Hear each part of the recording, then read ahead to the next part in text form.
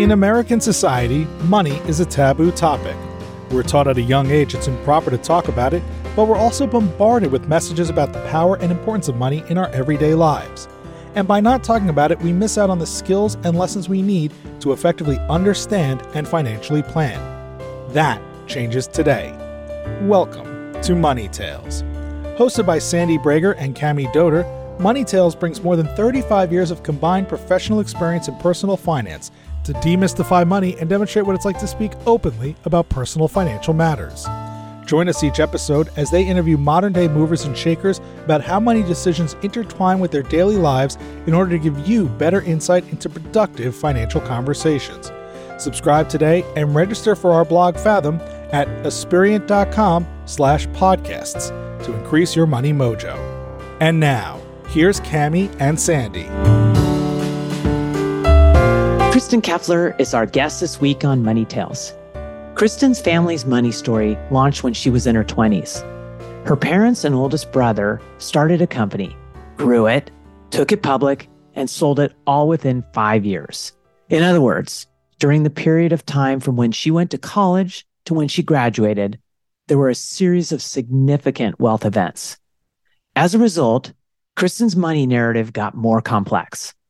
She was trying to sort out many things like how did she want to define success? Was her current career path good enough? How should she be allocating time learning to be a steward of the family wealth? Kristin was in a big soup of confusion around identity as she sought to understand who she was as an individual, separate from her family contribution. Today, Kristin is a thought leader and consultant at the forefront of a global shift in family wealth advising known as Wealth 3.0. Kristin is the founder of the consulting firm Illumination 360 and the chief learning officer of the Johnson Financial Group. She specializes in human motivation and behavioral change, family dynamics, family governance, rising gen education and development, and intergenerational collaboration. Her recent book is The Myth of the Silver Spoon: Navigating Family Wealth and Creating an Impactful Life. Here are 3 key money tales Kristin shares in this conversation. First, how in the early days of the family's wealth, Kristin experienced many different feelings and realizes now that she struggled with the language to describe them. Kristin did a lot of work in the following years to address this. Second, how not getting financially saved can be a big motivator. When a business Kristin started was running low on cash, she told her parents about it. Rather than cut her a check, they offered to allow her to live in their basement to save money. Not wanting to be a basement dweller turned out to be the positive push Kristin needed. And third, how there was a period of time when Kristin was talking about money obsessively. Her now husband pointed out to her that much of what she was sharing was fear and concern. That conversation inspired Kristin to dig further into her relationship with money.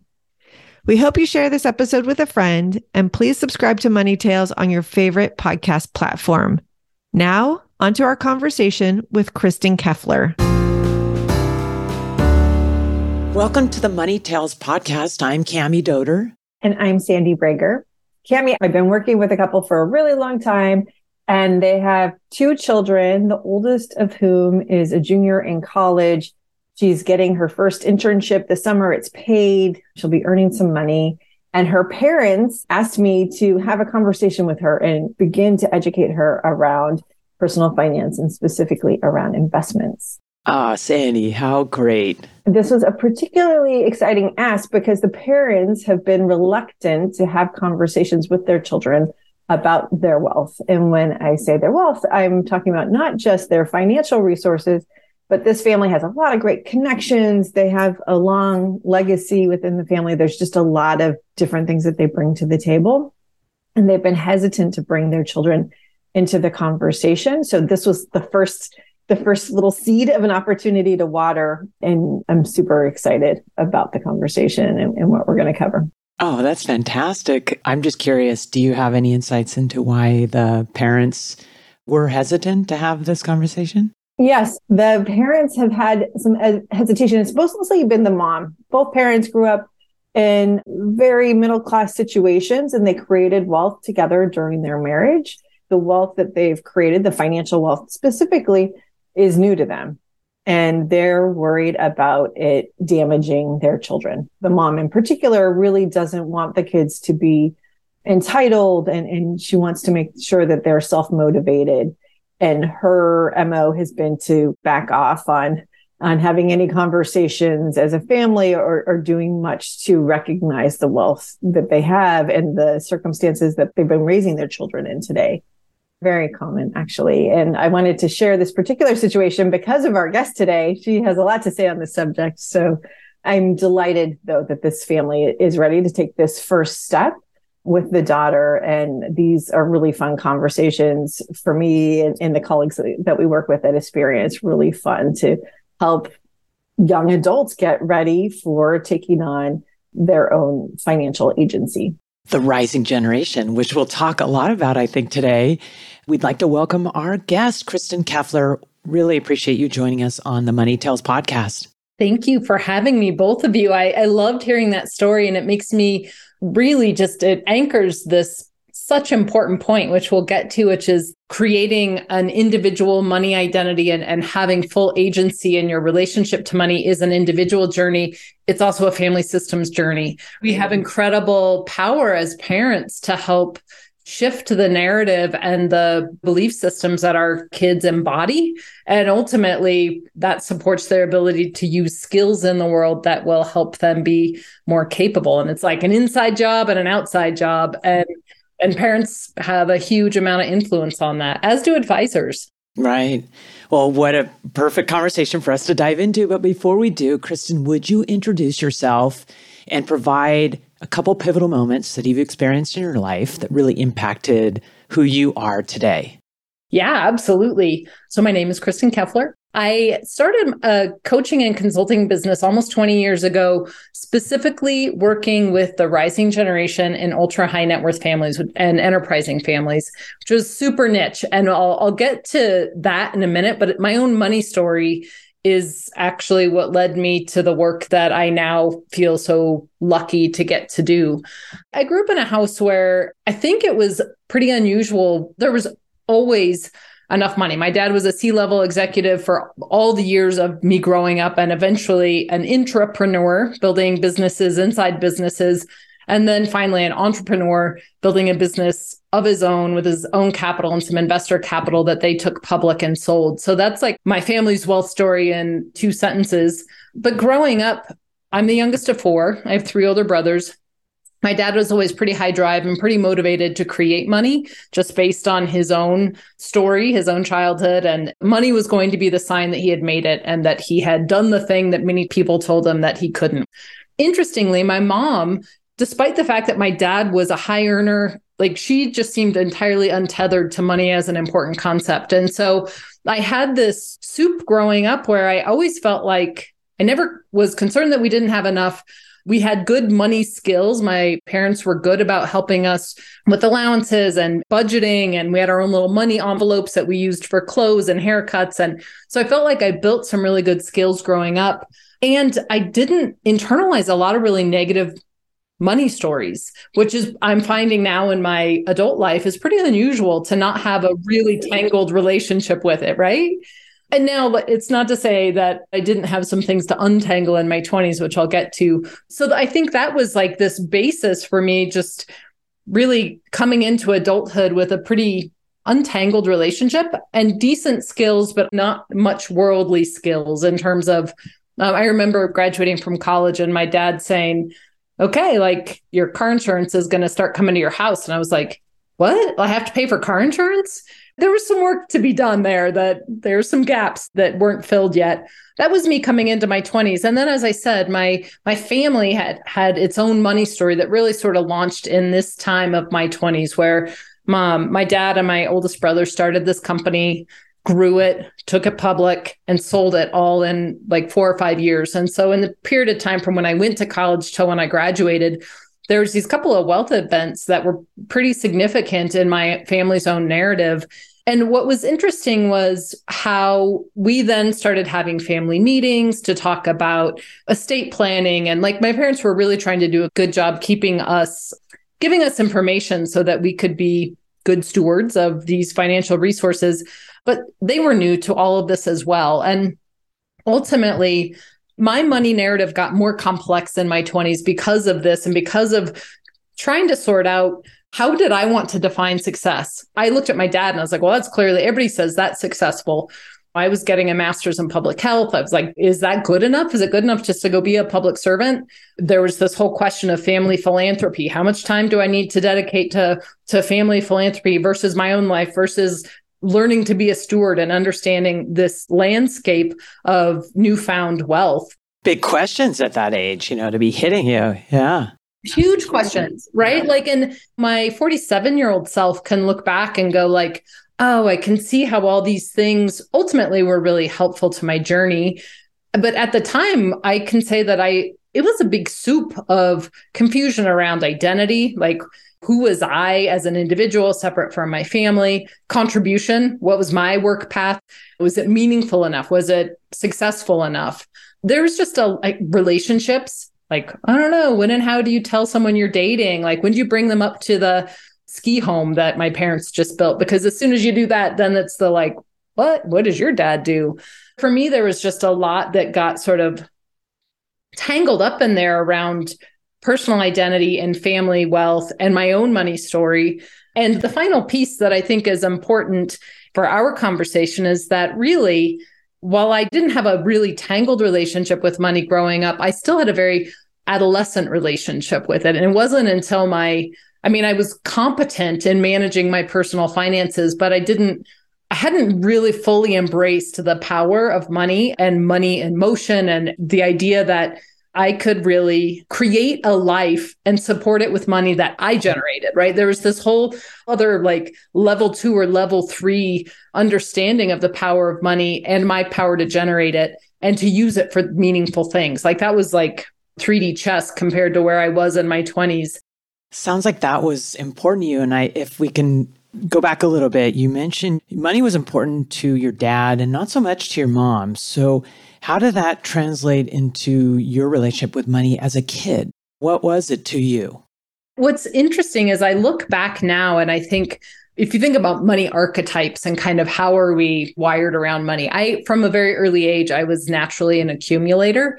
When we would get our allowances and get to put the money in our little envelopes, I loved seeing the envelope get thicker and thicker. We got money for lunches and for haircuts and for clothes. And I would walk home from school and go home for lunch so that I didn't have to spend it, right? So there was some natural accumulator part of me, and that I think I must have internalized from my dad's messaging around security and the importance of generating money for security. My dad was very clear on things like don't carry debt, including as soon as he could pay off a mortgage, he did. He paid my parents' house off multiple times. Then he'd re-leverage it, use that for something for business, and then he'd pay it off. So I definitely internalized that. But my mom's influence around it, she was not irresponsible and she wasn't childish with it. Material things didn't matter that much to her. She loved experiences. I think I really got this sense of generosity and sort of freedom with money by watching her, but still very anchored in this accumulator part of me that like seeing the envelope get thicker. Oh, that's interesting contrast. Right? Yeah, for sure. And still today, that stuff I play with is this idea between how do I love being generous and I love not being overly attached to money. Like I love being able to say like, ooh, we should do that. That would be a really great capital campaign to support or something we could do for our kids that would really be meaningful. And I love being able to do that. And there's also the part of me that likes seeing the bank account get bigger. You just want that security and knowing that you have that rock there.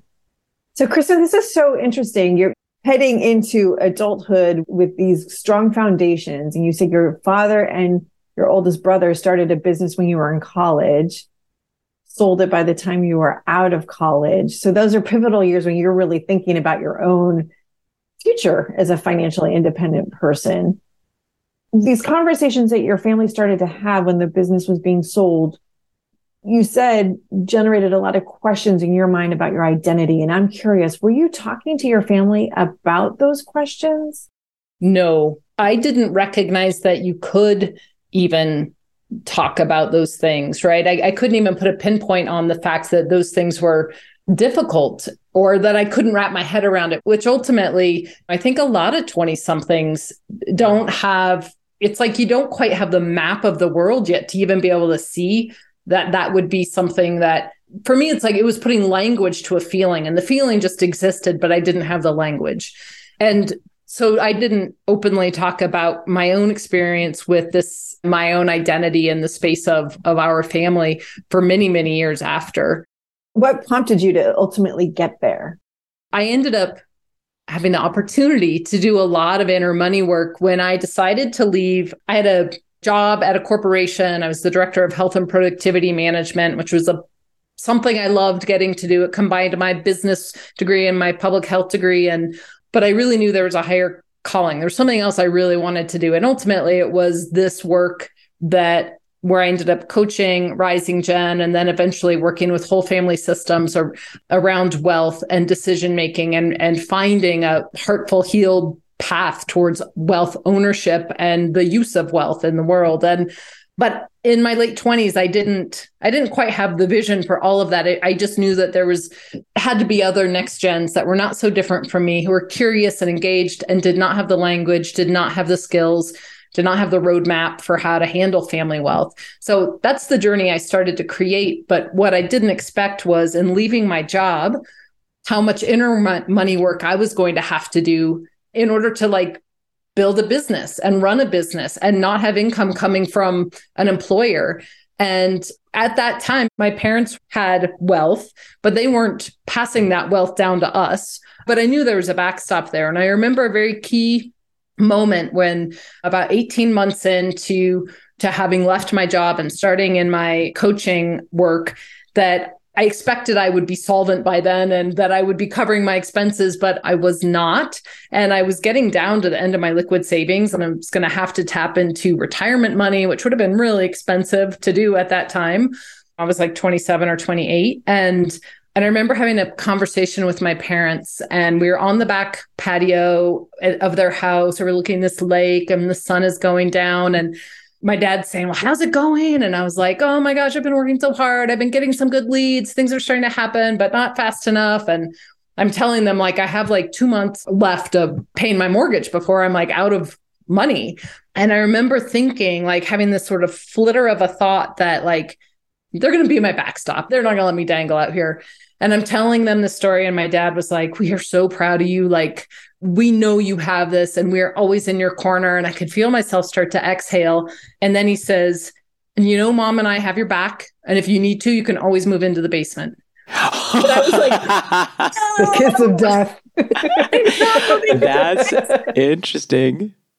I love it. Right. And now I understand what happened for me. It was that I went home. That was a Friday night. I went home, and on Monday, I just got busy doing the really hard stuff, on following up on leads, having really hard conversations. Motivated. Yeah. I was like, I'm going to make this happen. And I did. I got some significant contracts to do some work that gave me enough of a lifeline. And if my dad that night had written a check, I don't know if I would have overcome the fear to really follow up and be in those conversations. And how much longer would I have drug out that thing that I needed to do, which was to really own the vision and invite people into it.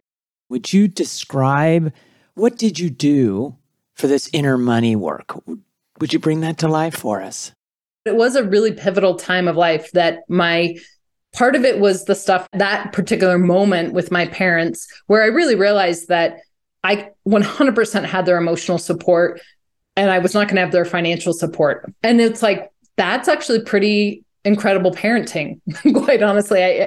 One of the things that I found, Cami, was that in this period of time where I'm an accumulator, right? So I'm watching my savings go down, down, down. And I was like, I believe in me. I believe in me. Come on. And I found the person who was now my husband. We were dating at the time. I remember him telling me on a bike ride one day, he was like, do you realize that almost every conversation we have revolves around money? I was like, what? And he's like, you talk about it all the time. You obsess about prospects you have, what's coming in, what's not coming in, how much you're spending, your grocery bill last week. And I was like, wow, he's right. That was the trigger for me to start to I went and read George Kinder's book, 7 Stages of Money Maturity. I went and read The Soul of Money.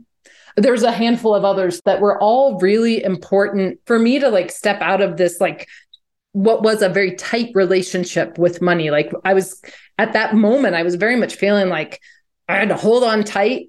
I'm going to see you with your envelope. Yeah, no, it was like the envelope was disappearing. It became this deep inner journey of creating rituals. So I knew that I still needed to be smart about money, but I needed to not have it take up so much space. It was taking up a lot of negative space that I could be using for other things. And so among the many things that I did and a lot of the reading I did is I decided that I was going to create a ritualized time each month to engage with money. And I was going to be very intentional and thoughtful about how I did that. So I picked the day of the month that I was going to reconcile my books, and I lit a candle and I had some good snacks, and I like very intentionally was like, okay, this is a privilege to be able to reconcile these books, see how you're spending your money with your values, honor the money that's coming in, even if it doesn't feel like it's enough right now.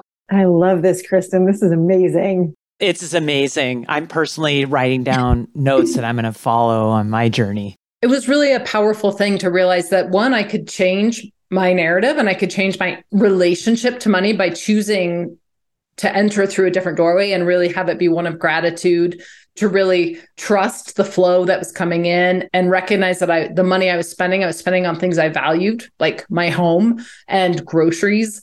And when everything was reconciled and things were done, I would blow out the candle and I would say a little prayer of gratitude. And then I worked really hard to not have money be up in my head all the time. I was like, I've already set a budget. I know what I'm doing. I'm going to continue to like buy groceries and buy gas and not freak out every time I pull out my credit card. And it did not take very long before I started feeling this tidal wave shift of how I felt around money. And so that was a really pivotal time. And to like get to the place where, the metaphorical envelope was so lean.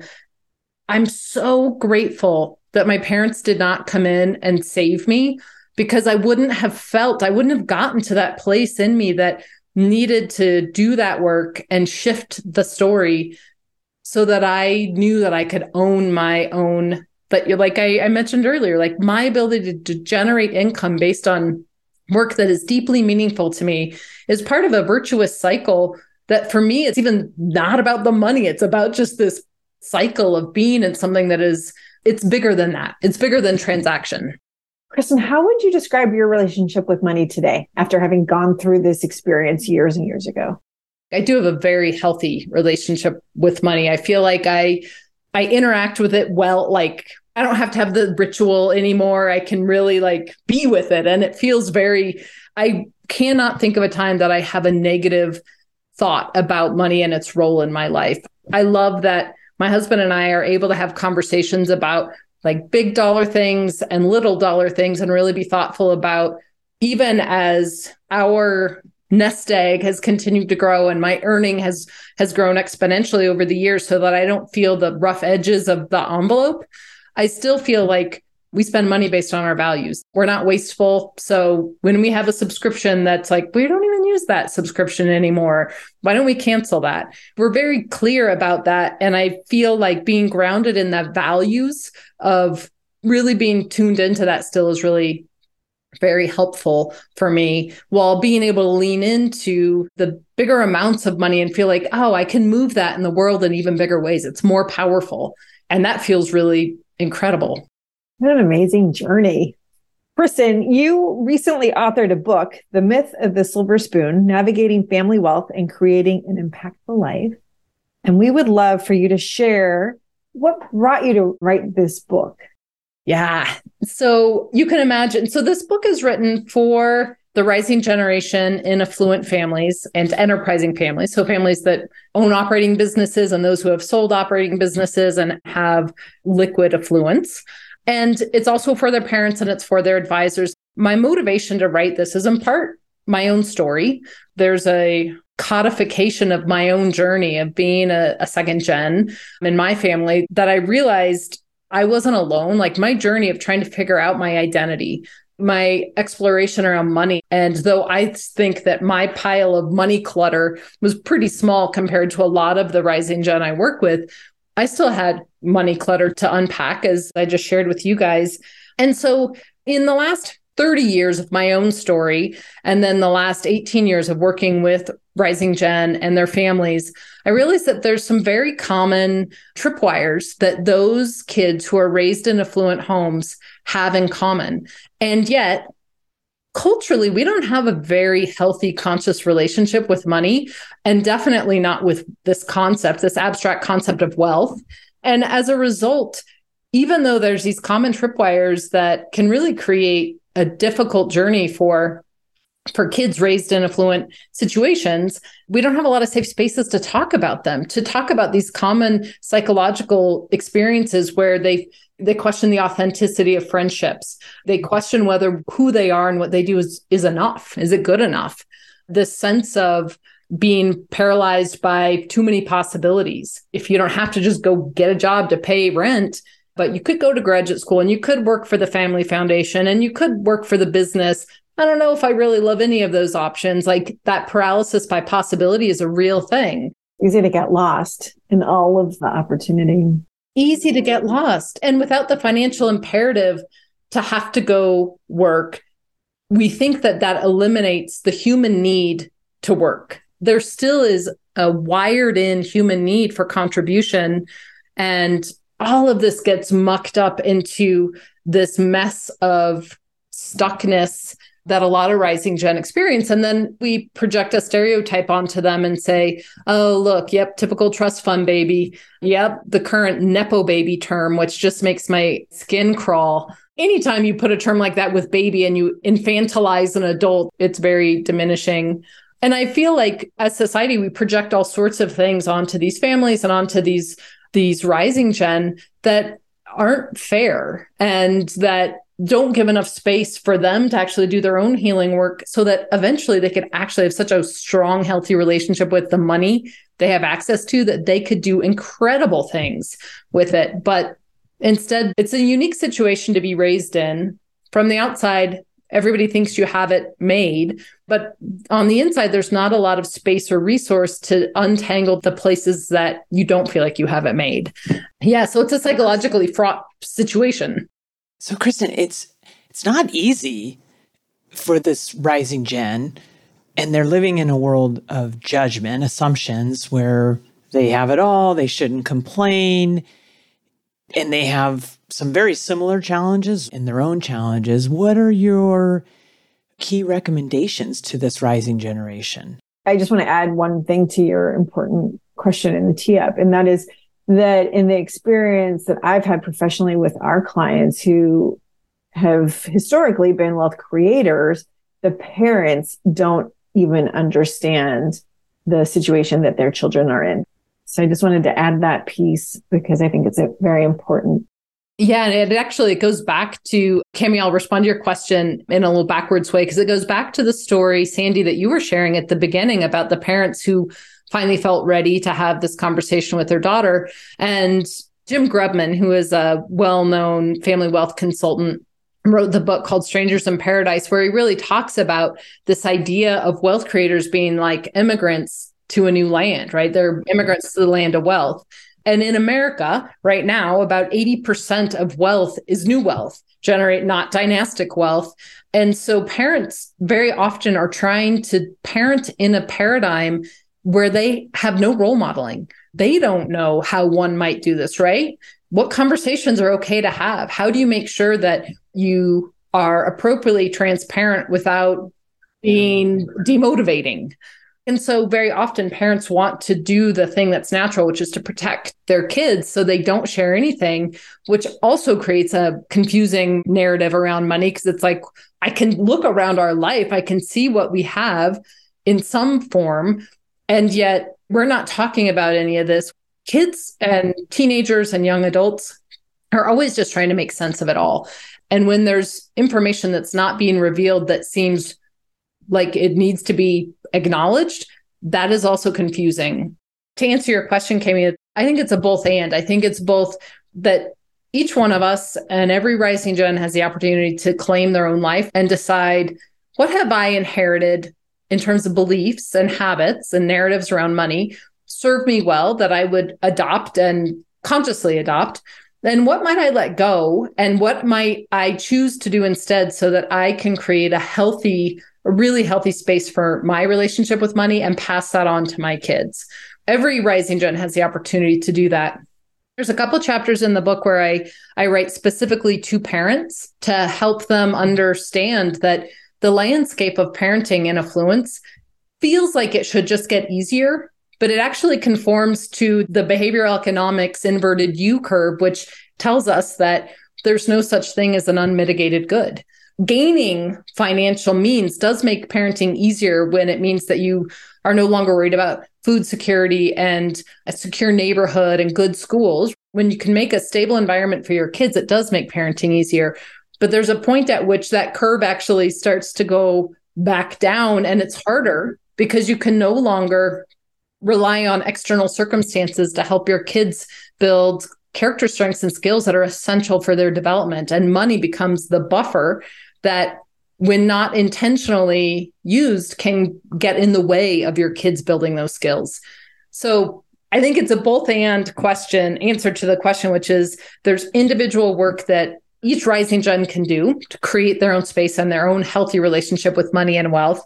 And then there's family systems work where parents can be really thoughtful about what are they trying to parent for, and how can money really be a tool for that rather than something that's just the crutch you lean on because you have more than enough of it. Yeah, sometimes offering the basement rather than writing the check really does make a difference. Yep, exactly. Kristin, as our conversation comes to a close, I want to quote something from your book. This really struck me, and I think it's just a really nice way to begin to wrap up the conversation. You say, letting go of who you have been in order to make room for who you are becoming is scary work, but it's so worth it. And I thought that was so encouraging. And this is a fantastic book. I think everybody should read it. Thank you. Thank you for being in conversation with me about this stuff. I feel like the work that you do with Money Tales is mission aligned with my own, where the goal is really to create space for conversation and increased consciousness and awareness around money and its role in our lives. And the more we can unstick the sticky parts, the more that we can make it such a powerful force for all good things. Kristin, with that alignment in mind, what's your next money conversation going to be, and who's it going to be with? I think the next money conversation I have is likely going to be with my husband. We have a big landscaping project going on that's been sort of a nail biter in terms of we didn't think we were going to spend this much. And welcome to landscaping work. Oh my gosh. And I know that we have a really big check coming up to write, and I want us to both feel really aligned with writing that check and feeling really good about what we're creating. So I think there's a little unsticking that we probably both have to do around sinking into actually making that happen. Kristin, that's great. Would you tell our listeners how can they find you and your wonderful book, The Myth of the Silver Spoon? So my website is one way. It's Illumination 360. So ILLUMINATION 360.com. And then I'm active on LinkedIn. So it's Kristin Keffeler, KEFFELER on LinkedIn. Excellent. Kristin, thanks so much for sharing your stories, bringing them to life. This is such an important topic, not even just for the wealthy. I think there's cause for everyone to hear this story and have greater understanding. So thank you so much. And thanks for joining us on Money Tales. Thank you, Cammie and Sandy. This was super fun, as I thought it would be. So thank you for having me. Thanks for listening to the Money Tales podcast. If you've enjoyed this episode, share it with someone you think would benefit from listening, and leave us a review on your favorite podcasting platform. Your ratings and reviews help more people find our podcast. If you're inspired to gain clarity and peace of mind about financial matters, don't hesitate to reach out to our team at Aspiriant. Go to aspiriant.com/start a dialogue. Or you can email Sandy and me at podcasts@aspiriant.com. See you next time.